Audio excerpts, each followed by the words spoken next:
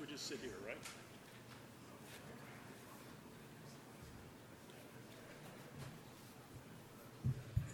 Okay. I'm wondering if Mr. Bugbee is in the house. There he is. He's got a tie on as well. This is truly a day. Come on up, Robert. All right, there. I gather we're just going to kind of seat ourselves here.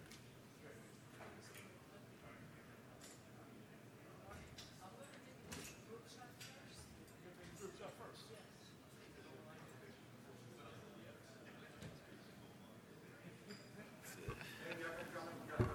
come on. All right, you wanted this? Yeah, I guess we'll just stand.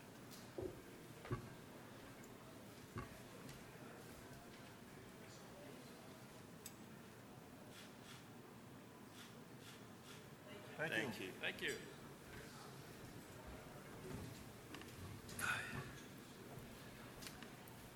Okay, ladies and gentlemen,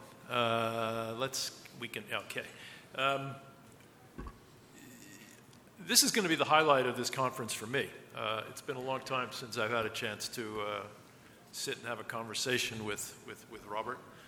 We had a nice conversation the other day to kind of get some thoughts organized around what we might talk about. And obviously, Robert is a guy who's been around this industry for many years, has been a real leader in many respects, building a product tanker company that is arguably the market leader, and more recently diverting capital and investment into the offshore wind vessel space. We're going to keep things a little more high level here. Robert will be on the product tanker panel later, and things on the offshore wind side are at a state with various regulatory bodies that we don't really want to talk about details there. But so we're going to keep things high level. And the first question I wanted to ask you was, again, you've been around this market for many years. You've seen a lot of different situations. How do you see, on a more macro level, the market developing over the next 18 to 24 months? What are the critical elements? What's different this time? I'll leave it there. It's Sure. a big, broad question, but I'm giving you a lot of running room. Yeah, I appreciate that. First of all, I'd like to sort of start off where I ended at the last DNB conference in Oslo in March, where I gave out various medals for certain executives and was able to give Lars Bastard the silver medal because he'd come second so many times in mergers and acquisitions. I think I'd like to sort of pay him some credit, and where credit's due is that he's seriously promoted his medals, right? I mean, it's fantastic. He's finally completed the Euronav position. So I think that he's even gone beyond gold. He's moved to platinum level now. I think that's excellent. So start in that vein. I heard that his various investors have told me in the last 24 hours that they've never heard him so bullish on the crude oil space and the VLCC space ever. I think I'd be pretty damn bullish if I just spent $2 billion of John Fredriksen's money, but otherwise, I think we'll sort of start there. And I think there is great cause for every one of the shipping sectors to be bullish in its own way. We face a situation where yard space is limited. Most of the fleets need renewal or expansion. And we are capital constrained in, let's say, the debt side. I think it's really good for the shipping industry going forward that debt has become more expensive, because that's, makes people think twice about making any speculative moves. They have to come from more fundamentals, etc. The capital itself is somewhat constrained. We don't have any, we don't have any of the private equity speculators really putting money on they're looking to take money out. And we have a lot of the sale and purchase market in each of the sectors being done with real cash money from private owners' pockets. And I think that sets a very good foundation for the industry going forward in generally all of its sectors. And I see it as just a set of, braided hair. Of course, one of the sectors may move up quicker over the next 6 months than others, but ultimately they're all going to come together. And I think shipping is in a very good space. And it's even in better space at the moment if we look at it in its relative situation to a world that isn't really functioning properly yet. It's still coming out of COVID. There's still tepid growth in some areas and talk of recession. And I think that's where shipping now sits. The question is not necessarily so much what is the shipping risk in many of the markets.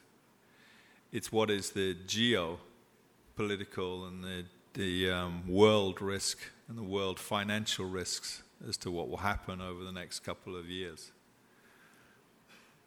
So, thank you. I made some comments earlier about energy security versus energy transition. These are two forces kind of pulling markets, physical and paper, in opposite directions. You have a leg in each of them, and I wonder how you see that situation today kind of impacting the way you think about strategy and strategic decision making. Yeah, Look, I think it's quite scary just in general, because we have, if we looked on those who are pro-renewables side, most of the schedules for renewables are way behind. When I look at some of the government forecasts, they're really very unrealistic. And countries like the United States really, for example, in offshore wind have very little plans, etc. And most projects have been most sectors have been pushed to the right in terms of time. And at the same time, the world is pretty vulnerable to, carbon shortages. We just got away with it last year. We exited February with record lows of inventories. And thank God that the winter was a very mild winter. And thank God that it wasn't too far to get to spring when we got to February. But this year we're kind of a little bit again back on the knife edge. No one's done anything. The situation's just as bad. In some areas, inventories are even lower than they were in February, and we're about to approach winter. And this winter may not be as mild as it was last year. So the difficulty is that we're not necessarily doing a great job in terms of actually transition itself. In fact, I think in many areas, we're only just understanding that you actually do need to have a transition. You can't just turn the light off on carbon and the light on in renewables. So somehow we have to sort of navigate that. I think that that is feeding into the tanker space. Obviously, it's going to show more time on the tankers. I'm sure that we're going to see continued shipments and positive shipments in coal. I mean, if we go back 3-4 years, there was a lot of worry as to whether or not coal would be used at all, and the transportation of coal would decline. So that factor is benefiting the shipping sectors itself. But it's going to, again, we have to face it at one point. And in the renewables, I think it's to the advantage of the existing players and the existing positions, but it's almost like being a wasted year. You're just writing and just looking at the press. There's far less written positively about new projects in renewables than there were before. If we look at the equities, we've had net cash flows out of the renewable space. So somehow we need to change the dynamic, or that funding won't be there going forward either, and we'll keep this situation alive for many years. So I think that we're actually very happy with the position we're in at the moment, because we do have that big foot in the carbon and we have a big foot in the renewables, and I think that's the sort of the way to go at the moment. And over time, obviously, that may change. You may move more towards the renewables, but I think that what's happening to the fortune of, let's say, Scorpio Tankers, is that you're really extending this bull cycle by the lack of effort that's being really made on the renewables and the general energy policies in governments around the world. Do you see the kind of movement we had? You said projects being moved to the right. I said, to me, renewables looks largely an uninvestable space, for the time being. Whereas we see tons of activity coming out of the oil and gas, the offshore drilling, the traditional fossil fuel related activities. Is this down to a problem with policies driving the renewable effort, the transition effort, or is it more just the fact that we've got inflation, we've got higher costs, we've still got dislocation in supply chains, or is it just a mix of both? It's all of the above. I mean, renewables sort of, and equity investors sort of, have to share the blame, right? Because they were so hyped up and pumped out about the promise of renewables that capital flooded out of carbon into renewable projects. And think how many battery investments have fallen apart in the last 2 years. And so you're playing catch up in the carbon side, and those projects that return on big projects is questionable for some of them at the moment. But again, I think that the present incumbents will be fine. It's probably a good time to invest in present incumbents, because it's rather like shipping. You want to buy shipping stocks when there aren't the news flow of new building orders, et cetera, et cetera. You maybe touched on it a minute ago, but the central bankers worldwide are singing from the same song sheet. We're going to have higher interest rates for longer. That's the song. What's the silver lining there, if there is one? I think that's great. I mean, the silver lining is that it's going to make people look at projects in a proper way. I think that the silver lining is that there's just more risk there. And we've been the beneficiary. I mean, Scorpio Tankers, it's been a long road to get to where we've been. Many starts and many stops. And I think that part of our ability to survive through those weaker periods and to continue to, move forward, because we were in such a low interest rate environment. So you could afford to do two things. You could afford to do mistakes, and you could afford to have the vagaries of the world thrown upon you, right, and get through them.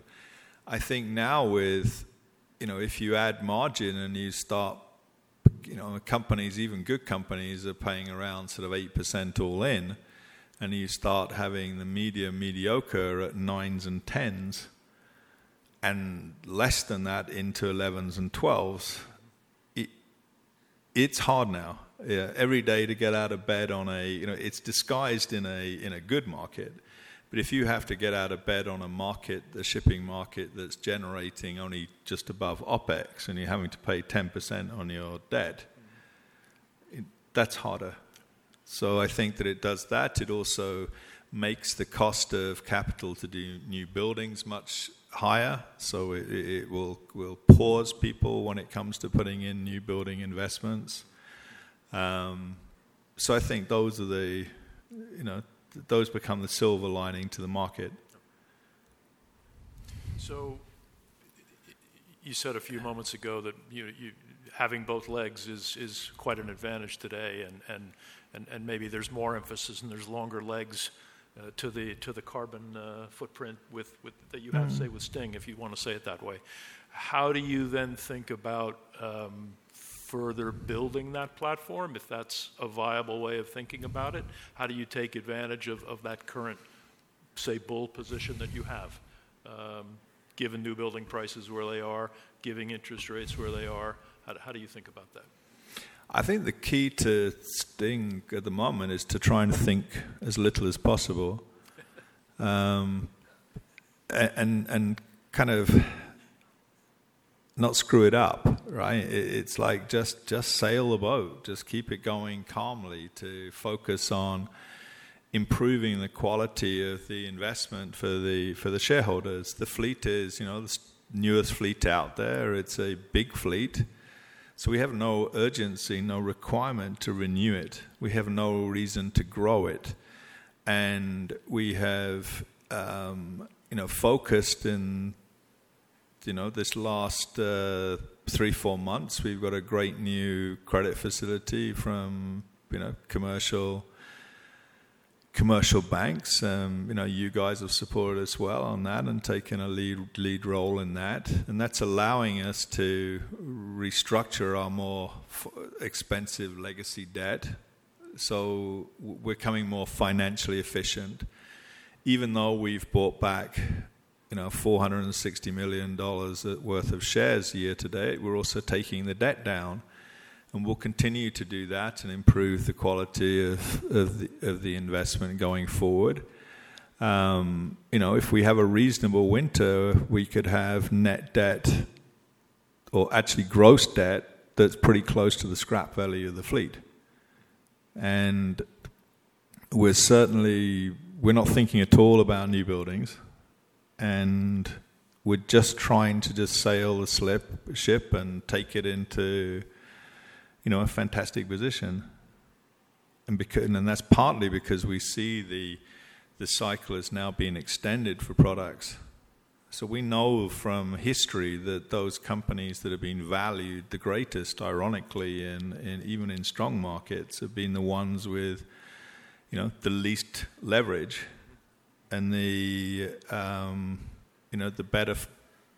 better fleets. And at some point, our competitors will have to, look to renew their fleets. At some point, we will reach that position very shortly where, I think if you got to debt being the same as scrap value, I think it would be unarguable that you're safe enough then. Even the most conservative of our long-onlys would be perfectly happy with us increasing, dividends, special dividends, whatever. But try not to think now. Just run forward. Just yeah.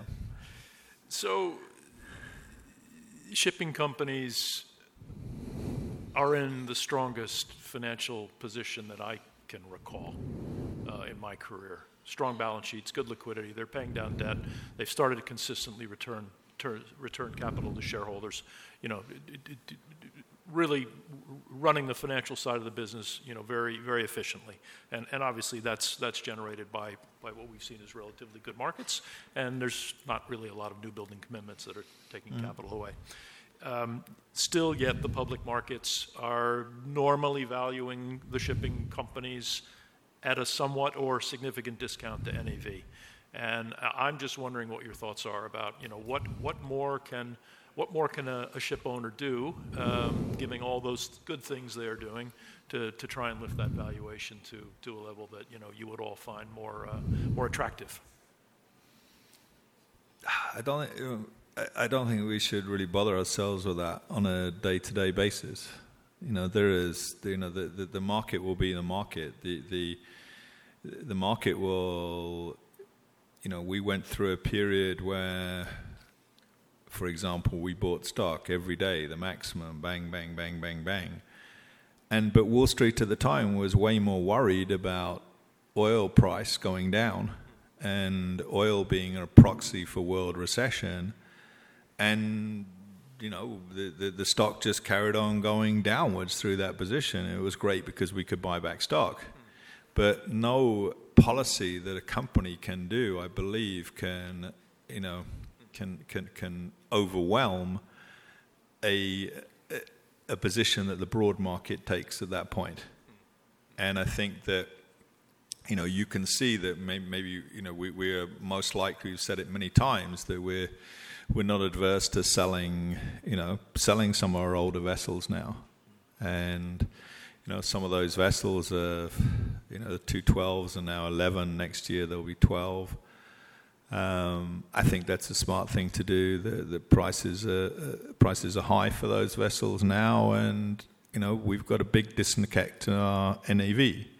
So that's something that you can positively do. But again, sometimes it is what it is. There's a good reason to.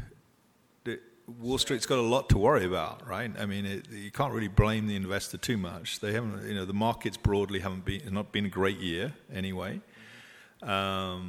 Extreme volatility that's going on. If we'd spoken last week, it would have been, well, we got a war in Central Europe. Well, we now got a war in the Middle East, and we've got this overhang of, will the world get through this period? Will it be a soft landing or will it be a hard landing? So I think there's not much point in again, we don't spend much time in worrying about how do we close the gap between NAV and stock price, or where we are against investors. If you keep improving the quality of the assets and you keep earning cash flow, your stock will go up. It's just a question of relative time. And at the moment, it's not far away, and it's on present rates. We're earning somewhere in the region of $22 per share of cash flow on an annual basis. And I think all analysts would say that we're still in a seasonal weaker point.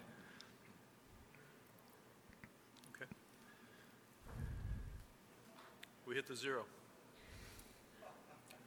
That was pretty good timing. Thank you. That's great. Thank you, Ted. All right.